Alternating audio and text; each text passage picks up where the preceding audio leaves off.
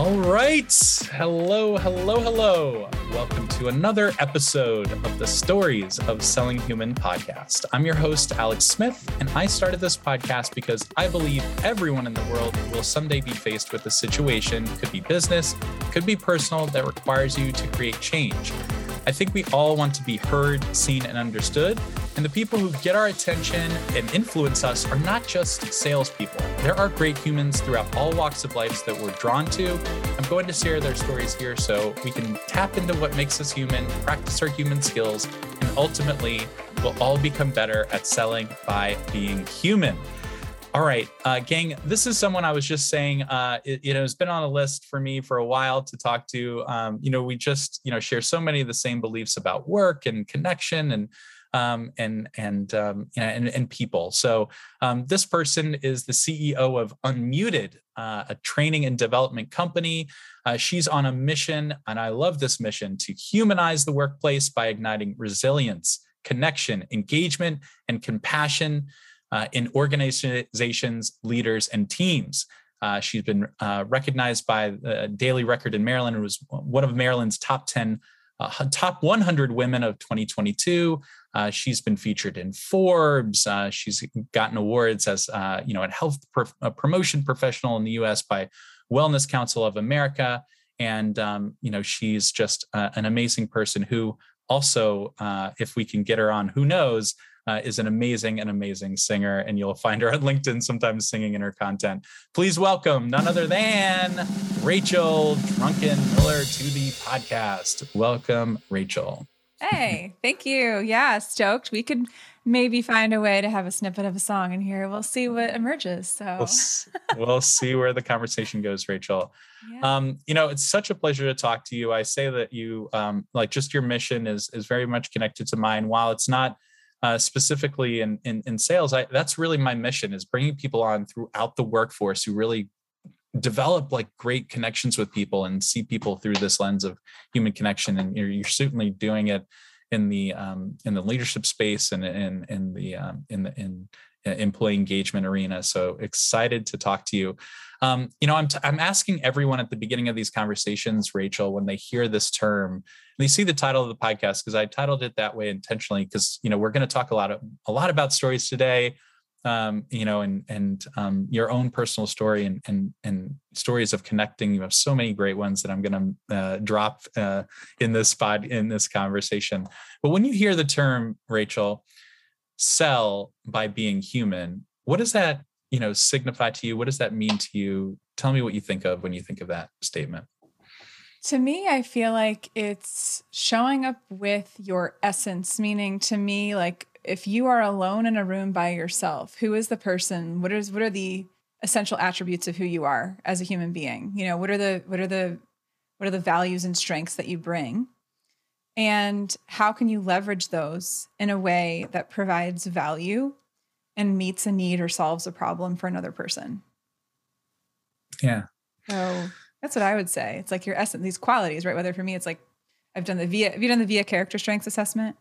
I've done Clifton Strengths Finders, so similar strengths assessments. Yeah. So I like the VIA one because it gives you, a sense of, they call it values in action or character strengths. And so some of mine are creativity and love of learning and curiosity and perspective and spirituality. So I'm naturally showing up with these elements of essentially being a source, I'm hoping, of wisdom for people. A lot of those are under the wisdom virtues. And so when I think about what it is to be human, it's really focusing on when you're at your best, what are the essential attributes of who you are at your best that emerge, and how can you leverage those? Yeah. I think we and I do it too. We don't pause enough to kind of, I like the word you used intentionally, like your essence, because, people kind of think, oh, I know, what I like, and I know jobs that I like, and I know kind of, people maybe that I like, but they don't do enough work to really understand their souls, their characters, and then use that actually to show up in the world. And you so eloquently talk about this framework of, I was watching a speech you were giving on, being and belonging and becoming, and how really powerful that is, to understand, this road, this framework that you were going through of who you want to be and how we're becoming, and really, using that to connect to people. Because we're, sometimes what roads we think we want to go down in life, like you were, may not be like really, like what your, essence is. So can you talk a little bit about maybe how you've struggled to find that in your life, or kind of like how you've done work to really understand what that is for you? Yeah. So I'll offer 2 questions in a moment that everyone can like jot down for themselves, and even like pause the podcast and do a moment of reflection and grab a pen and journal. So stay tuned. That's called buying time. So for people, I love it. Then that's a teaser. Let's go. Like we're only a few minutes in. Yeah. We got to get people to keep listening, but well, give them actionable things. People walk away. I think what I do, one of the things I focus on in my work is providing actionable inspiration, because everyone can walk away from, a conversation with a lot of people or a talk by a lot of people feeling inspired, but then there's the now what, how is this relevant to me? So to your question, the way that I came about getting more deeply connected to who I am was through a journey of becoming very disconnected from who I was. So in 2017, I was the director of well-being for a national benefits consulting firm, and I was working really hard. The year before, I had been recognized, actually 2 years before, I'd been recognized as the #1 health promotion professional in the United States. And, I was carrying this mantle that I felt, well, they said I'm the best, so I have to keep being the best, which means being the best to me meant you have to have all the answers, and you have to have the best answers, and you have to have the right answers, and you can't not know, and you can't need help, and you can't be struggling. And it was just a narrative that I carried about what that meant to be, quote, the best. And eventually the weight of all of those expectations piled up on me and led to a dream of drowning in the fall of 2016. And then 6 months later, a diagnosis of Epstein-Barr virus, which is an acute form of mono, in the winter of 2017. And I lost my voice for a period of time, which has happened before several times. I really bottomed out. I felt like I'd completely lost my spark. I wondered when I was going to feel myself again. And it was really scary. It was a really scary time, but it was also a deeply spiritual time in my life of deep reflection. And as I was going through that experience, I went through several aspects of that journey that helped me get more clarity. So one, there's a book I'd recommend called Immunity to Change, written by Bob Kegan and Lisa Lahey out of Harvard. And I was working with someone who had been a mentor of mine, and her name is Rosie Ward. She'd been a mentor of mine since 2009. I discovered her early on in the wellness industry because I knew I wanted to do things differently. And so I'd latched onto her, and then she needed guinea pigs. And I said, I'm a willing guinea pig. And so she took me through this Immunity to Change process that was deeply introspective and reflective and transformational. And then around that same time, I took the Gallup StrengthsFinder Clifton Strengths Assessment. And probably within a year of that, I took the assessment of the VIA Character Strengths Assessment. And I started to combine the introspective insights I was gaining with what was being reflected back to me by these assessment tools I was taking to start to notice what were the themes. So for instance, when I looked at, and to give myself language for what it is that is at the core of who I am. So in Clifton Strengths, for instance, it was things like, strategic achiever, activator, ideation, significance. And so I looked at that and I'm like, I'm a catalyst, right? I started to understand the essence of who I was somebody who was a catalyst. And a year after that, so the year of 2017 to 2018, very, very transformational, I met with a coach, and here's the 2 questions.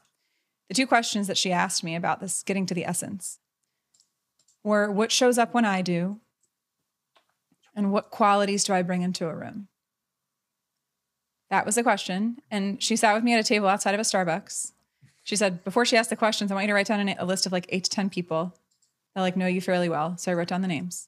She gave me the questions. She said, okay, who do you want to start with? I want you to call one of them right now. And I was like, oh, this is so uncomfortable to do that. And she said, you cannot give them any context for what these questions are connected to or why you're calling. You just have to say, hey, I have 2 questions I want to ask you. And then you have to ask the questions. So I called, I think it was my friend Kara that I called first. And I remember one of the things she said that struck me as surprising, where she said, you show up with an excited energy and a calming presence. And I thought that was kind of a dichotomy, right? This excited energy. Yeah. Do you think someone's excited? They're not calming, right? They're opposites. And I was like, I never would think of myself as a calming person because I don't often feel calm inside. But I did this with like 12 to 15 people over the next few weeks. And I started to draft a new narrative of myself. And I started to capture all of the words that they were saying. And I created an essence worksheet that has 3 or 4 columns on it of words that people reflected back to me. And I just started to notice the consistency of what people were saying. Things like disarming and real and authentic and enthusiastic and energizing and, warmth. They said things like warmth and inviting. I feel like I can be myself. And so I just started to pay attention and I started to let those words kind of sink in. And that's really where it all started. Yeah.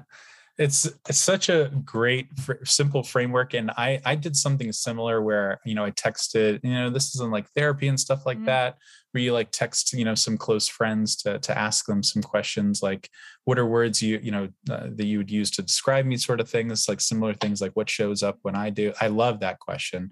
And it's interesting because you may think you're some of these things, but we can only give ourselves so much assessment, right? Because we are living in our own bodies. We don't see it from the outside. We don't feel like how we are towards others. We don't, we're our personalities and how we are.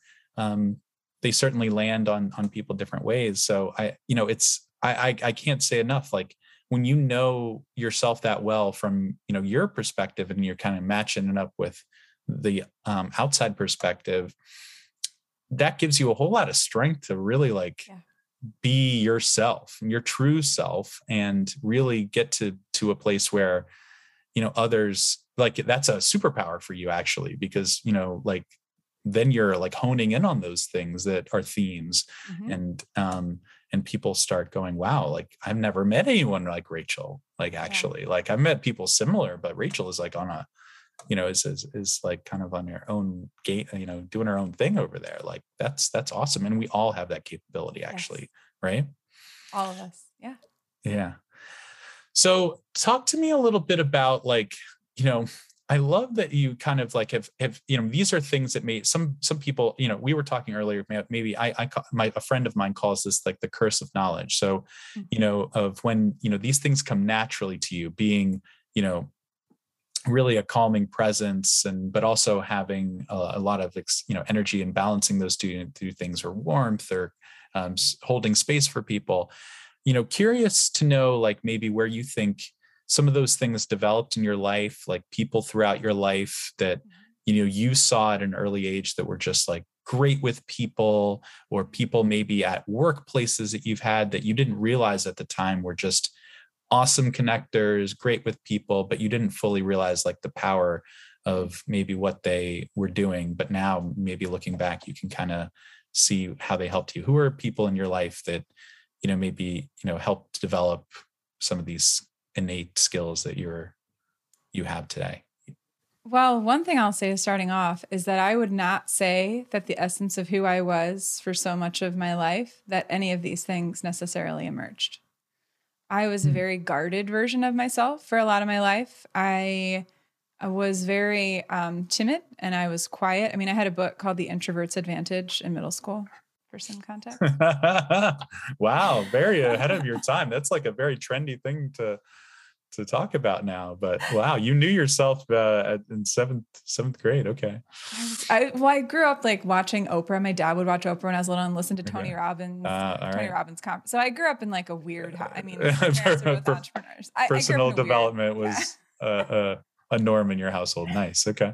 It was a norm. So, but for me, I was very guarded. I didn't really feel comfortable in my own skin. I always had this sense. I'd say one thing that has been persistent is that I've always had a bit of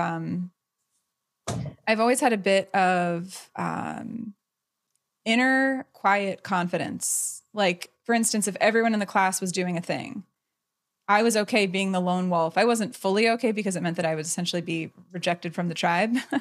But I was okay because for me, it was more important that I aligned with what I believed was right whether or not it was what everybody else was on board with. So for instance, this will point to why I maybe was not the most popular kid in school.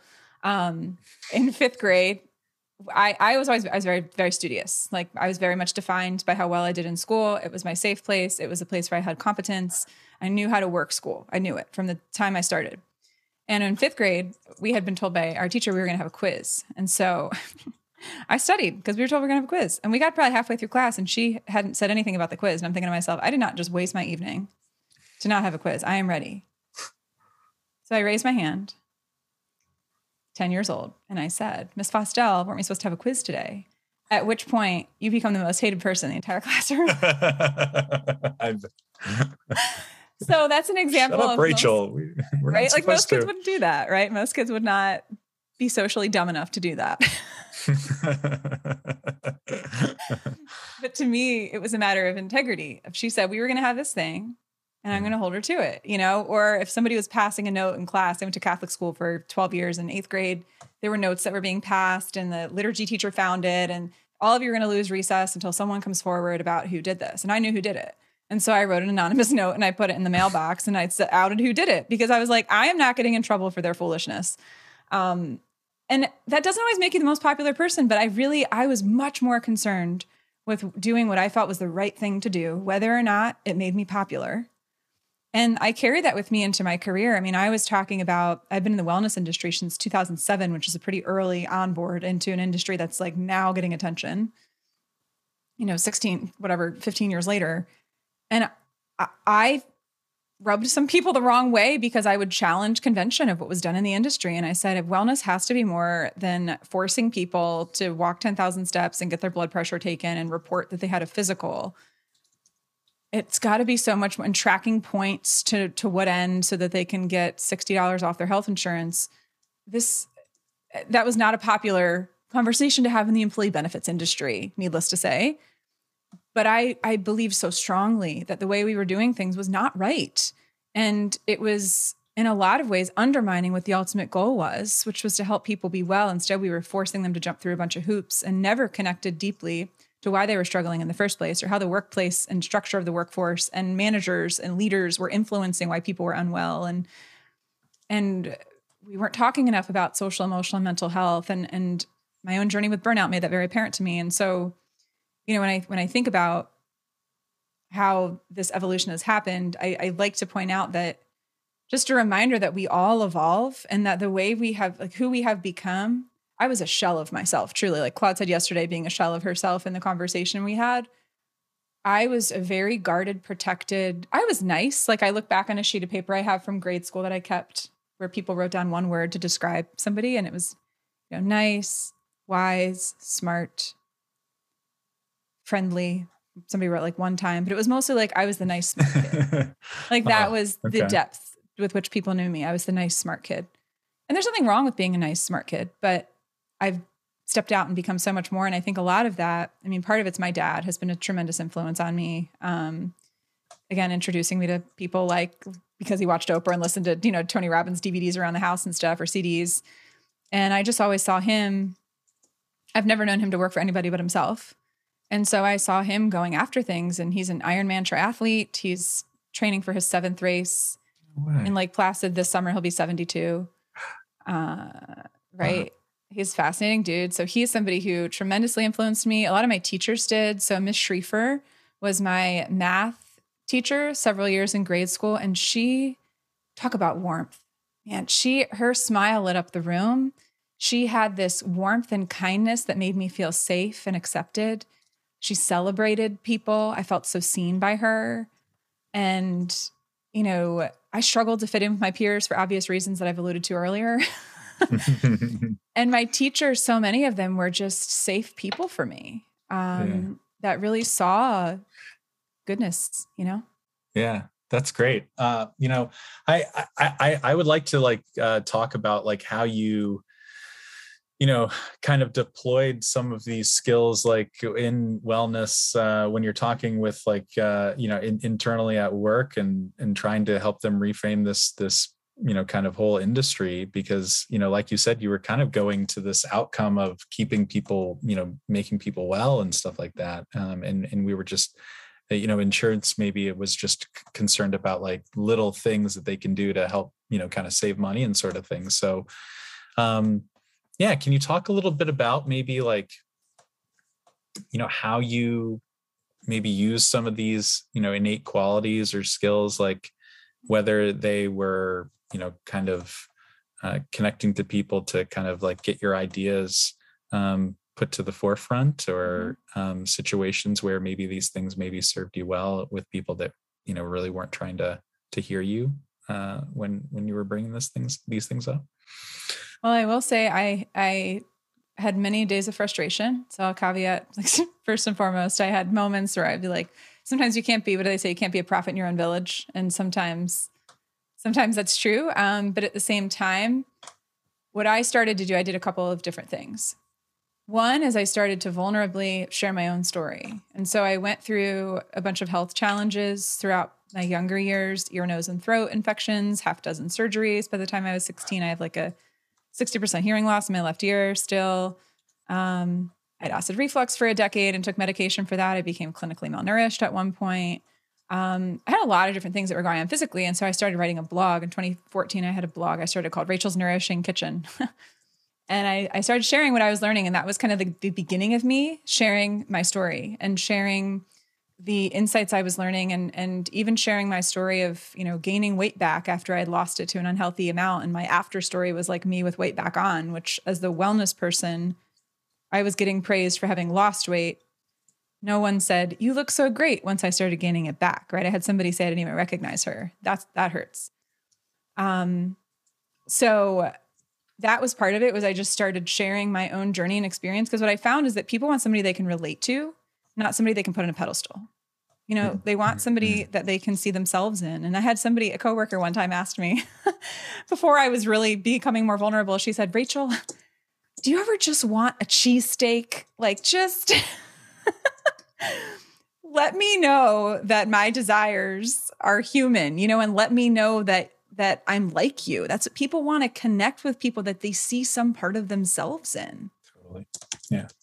And for so long, I thought the wellness person had to be somebody who just did everything perfectly and was the ideal specimen of somebody who takes care of all of the things in their life. And then I crashed and burned and got burnout and everything fell apart. And I was like, well, that wasn't working. What if I were to just be honest about these inherent struggles we have about not being enough, that so many of us feel like we're not good enough, or we're not smart enough, or we're not qualified enough, or we're not ready enough. We don't have enough credentials or letters behind our names, or we don't have enough experience, or we're too young, or we're too old. And I just started to notice that everybody had these insecurities and doubts. And I was just finally able to give voice to it. And I even got some flack from a leader at our company I remember talking to a coworker of mine saying, when I started to write about burnout, that she's a wellness person. Why is she writing about burnout? I thought to myself, this is a rhetorical question, because I feel like if anyone's going to write about this, it would be somebody who has a background of like a bachelor's in psychology and a master's degree in health science. I'm a health coach, and I've been doing this work at that point for 10 years, and I still burned out. Like, if I have all that knowledge and all that training, and I still can't cut it, my goodness, everyone else is probably struggling too. Yeah. Yeah. Man, that, like, you told a powerful story in one of your speeches that I saw. There's so many, like, I'm going to, cite a couple things that I heard, okay, from one of your speeches. But, in that, you gave this really vulnerable story, how even when you were doing that, even at the time when you're sharing yourself, you're being vulnerable. On the other hand, you're like really working hard. You're like you're being the perfectionist. You're like, like getting these awards, wellness awards, and like had to do things a certain way, and, maybe rub people the wrong way, in the workplace, because you're like maybe demanding. But even though on the other side, you were also kind of sharing yourself. But then at this point, I don't know, felt the burnout, and I don't know kind of what clicked, what was the change that really made you feel like, like I need to really open up to the side. Cause you cite the story where you brought someone in that you were not really, you were very disconnected with. And, just to say, like, just pausing and saying, I'm sorry, and you said to her, like, I'm sorry for making your job harder. I'm sorry for, kind of, focusing on me. I'm sorry for being defensive. I'm sorry. I'm just sorry. Like, and I don't want to live that life anymore. And I just want to say I'm sorry. And then she reflected back to you this vulnerable thing about, saying, one thing I've learned in life is like, everyone's figuring it out. Right. Or no one knows the answers, or they're scared of being found out. Yeah. I didn't go to college and sort of thing. You had this really strong and you were able to feel like, you saw each other. So can you talk a little bit about like maybe what made you go from being so on at work and being, having a process, and then, realizing maybe I'm not seeing the full picture here in terms of how I can be connecting with my teams? Maybe what made that shift for you? And feel free to tell the story, because I'm just, repeating it. Okay. All right. No, you told it great. I think a lot of times, so everyone has a vice, right? Everyone has a vice. If I were to look at from a virtue standpoint, the vice for me is pride. And so, and it's as a vice for a lot of people, that sense of, never wanting to be found out, never wanting to be knocked down a peg, always wanting to be perceived as impressive, wanting to be perceived as admirable. That was something that started with me in school, as I was a straight A student, you know what I mean? And I wanted to be a straight A career person, or whatever the heck that means. And so I carried that pressure with me. And so into the workplace. And then after I burned out, I went through this journey of being really sick from like December of 2016, jogged lightly for the first time in late July, early August 2017. Like I was so depleted, I couldn't even really exercise. And I was reading a book called In Every One Culture. It's called In Every One Culture. And one of the stories in the book was about how there was this executive, and she was voted onto some leadership team. And then she was really arrogant, and she was voted off this leadership team. And it was this moment of humility and frankly, probably a bit of shame and humiliation to be in this position where you're lauded and then to be kind of like removed from that role. And so I felt I had done that to myself. I felt that I had put myself in this position of being admirable in the eyes of everyone. And then I had what happens when we burn out is we tend to isolate, and we tend to go inside as opposed to opening up. And so the more scared I got, the more isolated I got. The more I thought I was going to get found out, the more isolated I got. I ghosted people. I wouldn't respond to emails. I mean, not productive, like not a good team player. And I was reading that book. I thought to myself, I think I need to have some reconciliation moments with a few people that I have let down. And I got into work that day, and I remember I asked, my faith is really important to me. And I just sat there and I was like, all right, who do I need to talk to first? And the first name of the person who came up was literally the last person I really wanted to talk to. I was like, let me try again. Let me rub the lamp again. Can it be somebody else, please? The 8-ball. Yeah. Yeah. Like not that name. And so I went in, I said, hey, do you have a moment? And I sat across from her at her desk, and I said, I'm sorry for the way that I've shown up, for I haven't been responsive. I haven't been easy to work with. I'm really sorry. And this is what happened. And I was so afraid of people seeing me as somehow less than in any way, or people seeing me as incompetent in some way, that I just kind of, in Brene Brown's terms, I just kind of armored up.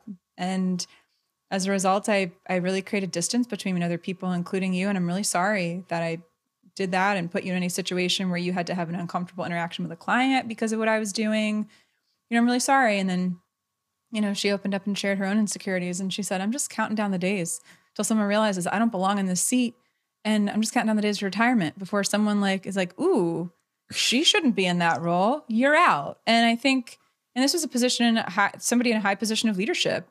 And she said, the more I talk to people, the more I realize we're all afraid of the same thing, of being found out as not enough in some way. That's really at the core of what it is. And so it was a moment of connection. We were both crying. We hugged at the end. And, I said, I know this might take time to build up trust again. And I'm here for it. And it was just experiences like that help you build genuine trust and connection with people, to be willing to, and it sucked.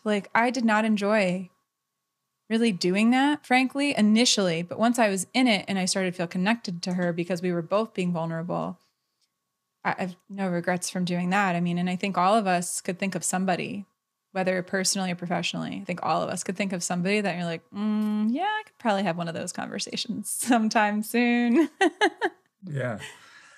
I feel like, this is going to, and we'll get into kind of like your business in a little bit, but like, I feel like this is going into just the title of my podcast is really kind of about like how just doing these things, being human, doing these things that all of us have the capability inside of us to be, like having vulnerability and seeing someone and realizing like people just want to be around, like you said earlier, people just want people to, that they can relate to, not put on a pedestal.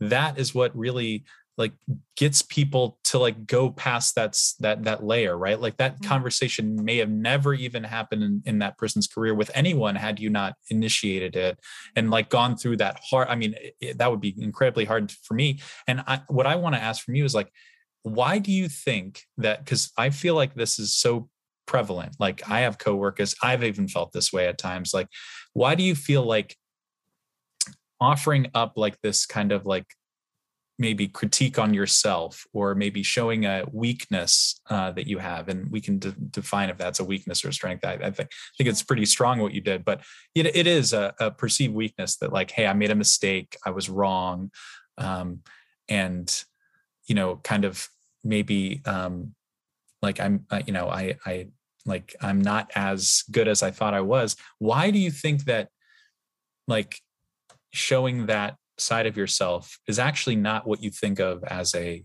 weakness, but as a true strength? Because as Claude said yesterday too, she said, we just need to be real with each other. That's what we're looking for. And as we go back to the workplace, people that are real.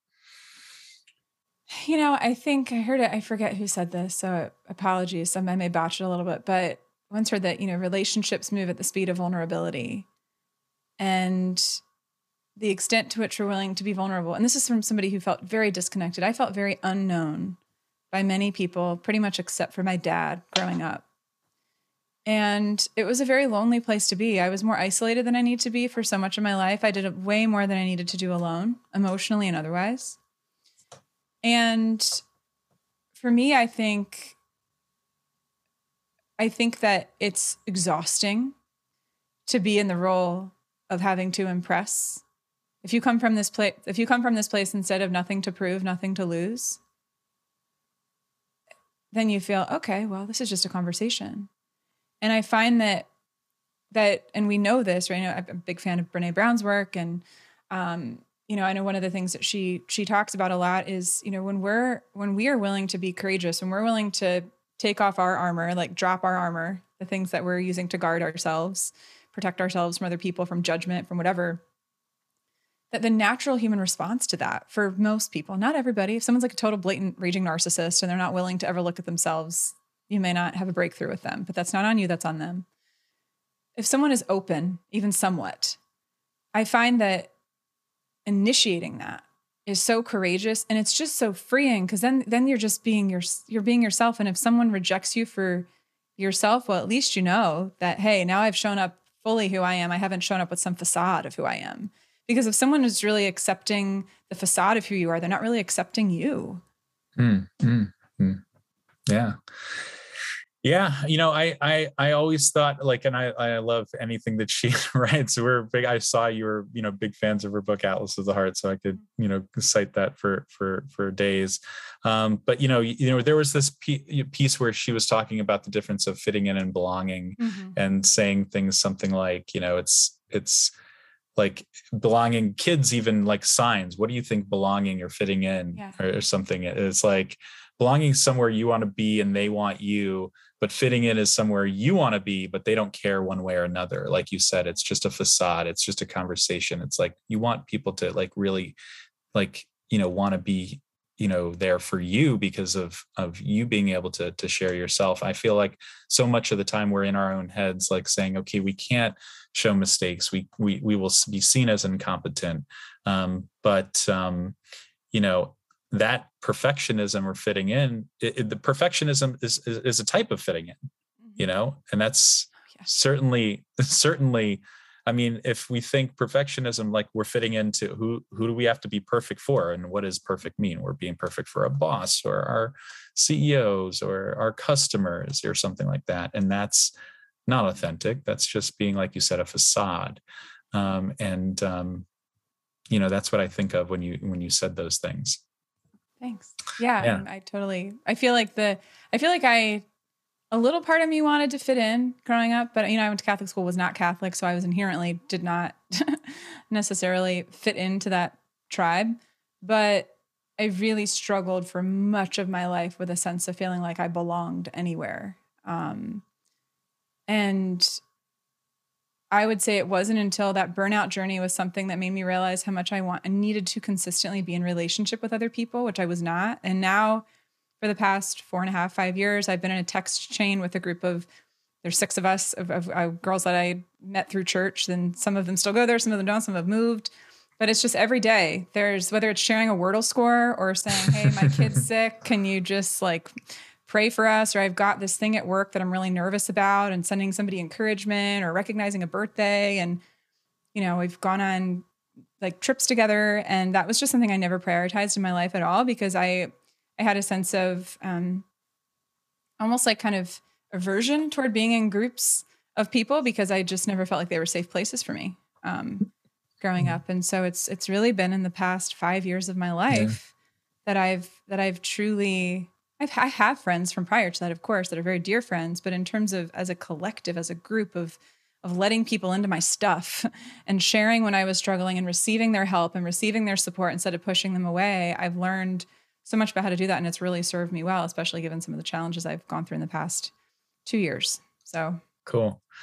I'd like to kind of end off with like kind of pivoting around, how you can use these things in the context of connecting with others, maybe selling yourself, selling your business, selling what you have, realizing that we all have this capability innate with us. And all of these skills are being used by professional people that are doing it in sales, business owners, and they're, frankly, anyone, because you share yourself. Like, I feel like people are connected to you, your content on LinkedIn, and you get, so much great influence there by just, you sharing stories of really traumatic things that have happened in your life, like accidents that have happened to you, and, like stories throughout your career. And so, we were chatting, earlier about like, things people can think about when they're like, they're scared to, maybe, kind of like sell something that maybe benefits them. And like, how do you kind of view, like when you are, building your brand or selling your business, or what is your approach like, when you're kind of doing all the things that we talked about, kind of, in a simple form, what is kind of Rachel's approach to kind of growing all the brand that is Rachel and your company? I mean, it's funny. I had somebody ask me on LinkedIn, they sent me a message. They said, how did you get into keynote speaking, and how did you start building your brand? And it's funny, because I'm like, I wasn't thinking about like building my brand. I just thought about, it's like becoming more and more of who I really was at my core. Wow. Okay. Yeah. That's what, to me, truly building a brand is becoming more and more of what you truly are at your core in a way that meets a need for somebody else. And so for me, I pursued what my dad calls very interest-driven work. And so I started to, I became interested in health and food and nutrition, and how we could use that for healing. And then I started to write a food blog, and then I'm going to get trained in this. I'm going to teach people how to do it. And then I burned out, and then I said, let me dig into this. How does this even happen in the first place? And what can we do to get ourselves out of a state of burnout? And how can we prevent it in the first place? And I like dug into that. And then, the pandemic happened, and I was already talking about burnout, but tangential to burnout is resilience, really. And then, 6 weeks later, got hit by a pickup truck and fractured my back. So that was like another journey of literally getting knocked down, rising back up. And so I take these things that happened to me, quote, happened to me. And I believe inherently, and this is part of my wiring of focusing on spirituality, curiosity, and creativity as some of my core strengths and values, I am inherently a meaning maker. And human beings are inherently meaning makers, but I'm like, I do it like on a daily basis. I'm making meaning. I have an experience, right? And people ask, how do you come up with such good content on LinkedIn? I'm like, I just pay a lot of attention to what's going on around me. And I think about it.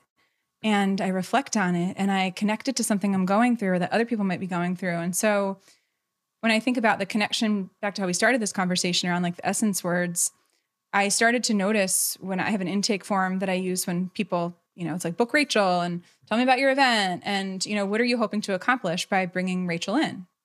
And so I started to notice I had probably 120 responses from people. And I started to notice and look through and mine that list. What are the reasons people are bringing me in? And there were consistently words that stood out. And it was, we want people to motivate. We want people to energize. We want people to engage our employees. We want to foster connection. People are struggling. We need to give them a lift. And so I started to look at that, and then using people's own language, and all of us can do this, of looking back at emails you've received from people or conversations you've had with people, what do people thank you for most often? And just start to notice that and use that as sort of how you approach what you do. So when somebody asks me now, like, what's the best way to bring you in? I say, hey, if you know somebody, organization that genuinely cares about their people and they're struggling, how to motivate them and energize them, engage them and connect them in really meaningful, deep and meaningful ways, I can help them do that. And so then I have clarity around that. And those are reflections of the essence of who I am, And so I connect those things back, and then it's not me selling, it's me thinking about when I show up, how can I be relevant? I think too many people don't think about this. They're like, I have my shtick. Here's what I do. Let me tell you what I do. No one cares. No offense. And people, just need to like me for me, and like what you get is the kind of philosophy. Yeah. Yeah. Take what you can get and like me. Yeah. No matter what. Yeah. Here's what it is. I'm not going to be. And so what I always done is I pivot constantly. I'm like, how can I be relevant? What are people struggling with? Navigating the next normal. I'm going to talk about that. I'm going to help them understand how the brain navigates change and invite them into reflections of their own, of how they've gone through changes in the past that were unwanted and unexpected that led to something good, and get them thinking and connecting and sharing and reflecting. And I've done this over close to at this point 300 times virtually in the past 2 years. And so I've really heard from a lot of people and heard a lot of stories and noticed a lot of themes come out of it. And people are they're craving connection over content. And so when I think about what I'm doing, I'm fostering spaces where people can connect in meaningful ways with themselves and each other.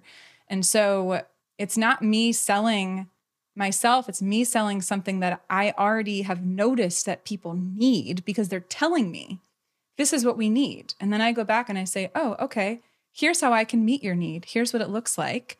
And then, my dad always says, if you're selling something, people have to buy. If you're just selling, people have to buy. But if you're offering something, right? If you're offering something and you're not pushing it at them, you just say, hey, here's a need I see that you have. You reached out to me. Here's how I can meet that need. How might we partner together to make that happen? Oh gosh, it feels so much more human, to your point, and not transactional. Because you're being relevant, you're providing value, you're being timely in how you're doing it, and you're bringing what so many people, like for me, when I think of what I'm bringing, what so many people need right now is they need a burst of hope and a burst of energy and a reminder of the power of connectedness. And that's what I do. And so I've gotten, because I pay attention and I look at what comes through and I read feedback and I'll read testimonials people write, and I just start to pull out what are the themes that I consistently hear. And how can I use those to spin back out to communicate the impact and value of what I do? Yeah, that's I've had just so kind of like I'm contrasting what people like yourself do, and sales trainers or just professional sellers, and so many of the same themes of what you just said open up. People that simplify it down as like, we're thinking too much about frameworks and personas or people that we sell to instead of people.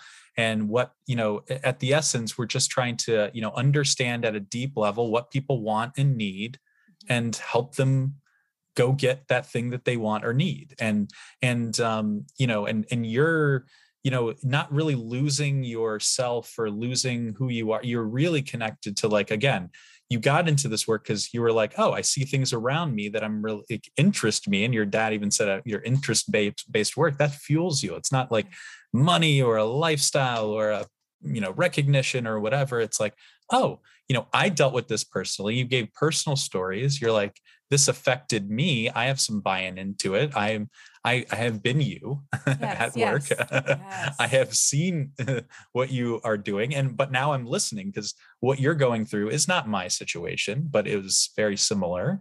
And I'm so open to knowing like individual. And I'm really, like, curiosity has been a theme of all, so many of my guests. And like, I see that, like, I go down one path and the pandemic led me another. And then I see these themes and I'm using my own clients or my own, customer examples as direction to then, kind of hone what I'm talking about. And then you're not like talking at someone or pushing something on someone. You're truly talking with them and having a conversation amongst, I would say, your audience. Yes. You're just another person in the audience that might be leading your community and curating it for people, but you're one of them, Yes. essentially. And what I see as a true power of you.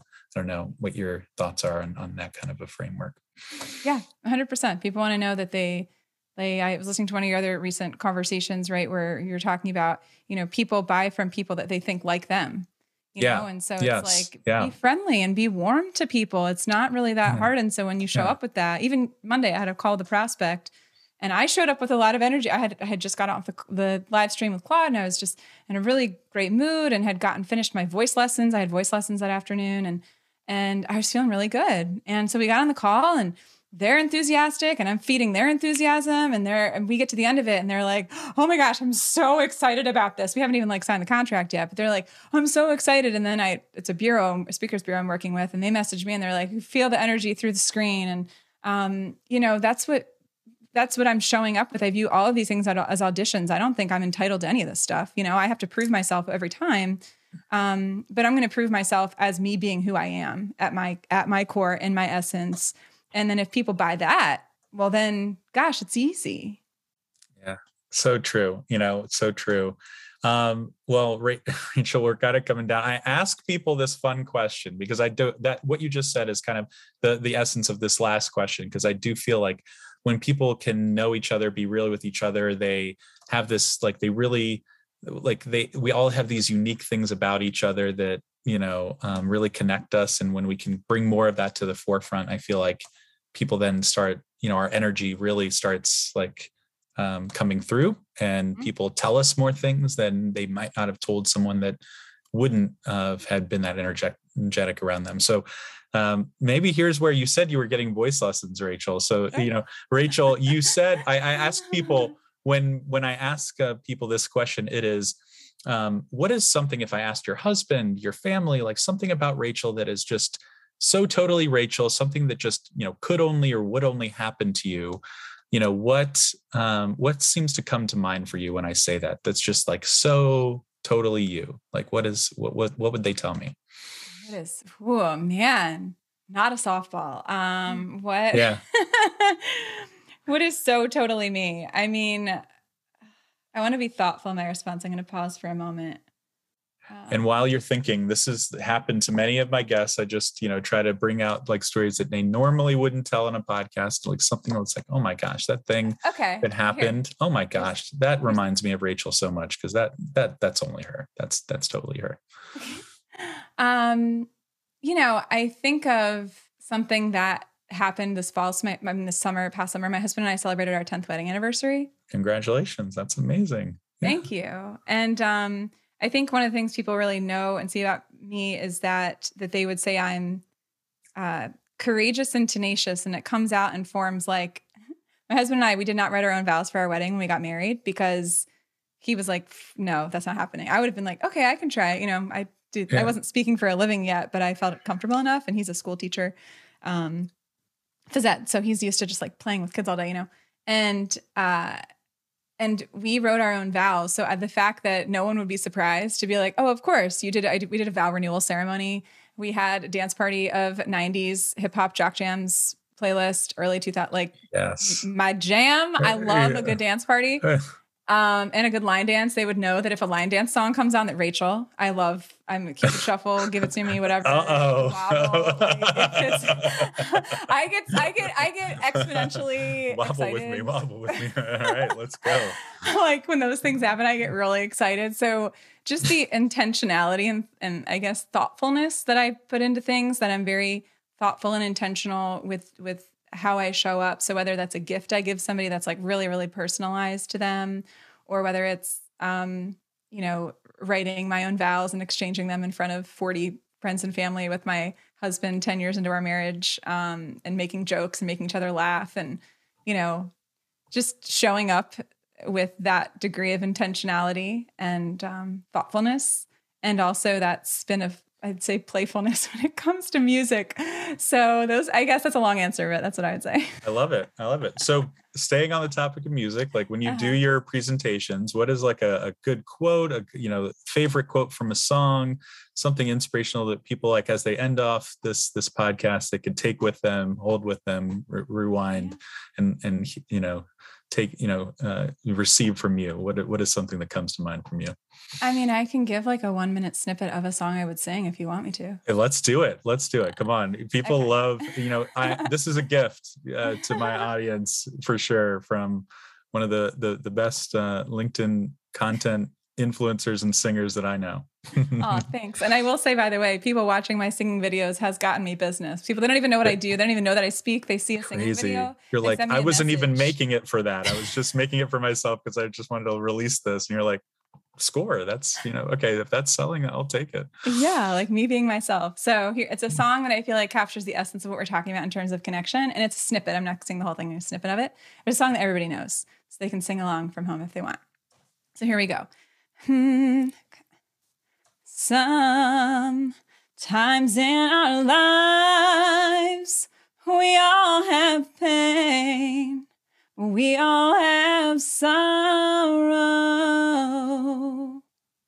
But if we are wise, we know that there's always tomorrow. Lean on me when you're not strong, and I'll be your friend. I'll help you carry on, for it won't be long till I'm gonna need somebody to lean on. And just call me brother when you need a hand. We all need somebody to lean on. I just might have a problem that you'll understand. We all need somebody to lean on. We all need somebody to lean on. Going to church. Woo! I mean, if you're listening to this and you're not like just chills and clapping, I don't know who we're not friends anymore. You don't have to subscribe to our podcast. No, I'm just kidding. Wow. You hit me, you got me for my afternoon, Rachel. Thank you so much. From the bottom of my heart. Where can people find you, like find more singing? Where can people keep learning the best of Rachel and see some more things that you do? LinkedIn, and it's Rachel Druckenmiller, Druck. I usually think it's spelled Drunk, Druck and Miller, Enmiller. And then my website is unmutedlife.com. So I've got blog posts on there. This podcast episode will be shared on there, just more about the work that I do and how I support organizations, leaders, teams, conferences, all that with keynotes and workshops and trainings. And then I'm evolving. I'm starting to build on my YouTube channel, which has basically been neglected. So if you just search Rachel Druckenmiller, you'll find me on YouTube. And then last but not least, you can find me on Instagram at unmutedlife. So good. Rachel, I'm so glad you got unmuted with me today. And at the very end, that surprise, did not expect that coming. Thank you so much. It's a pleasure, as always, to talk to you. Hope to talk again. Thank you. Hey gang, all right. Wow, you made it to the end. I know your time is valuable, so thank you from the bottom of my heart for spending your time here with me. If you heard a quote you liked, got a quick bit of value, or you have an idea that can help convince others to join, I urge you to take a minute and leave a 5-star rating and review. That helps us gain influence and bring some really great guests on to add even more value to you and others. You can also always contact me directly to tell me your thoughts. I'd love to hear from you. All my info is in the notes. Let's help convince anyone that they have the ability to sell well just by being great humans. And this podcast is proof. All right, see you on the next episode of Stories of Selling Human.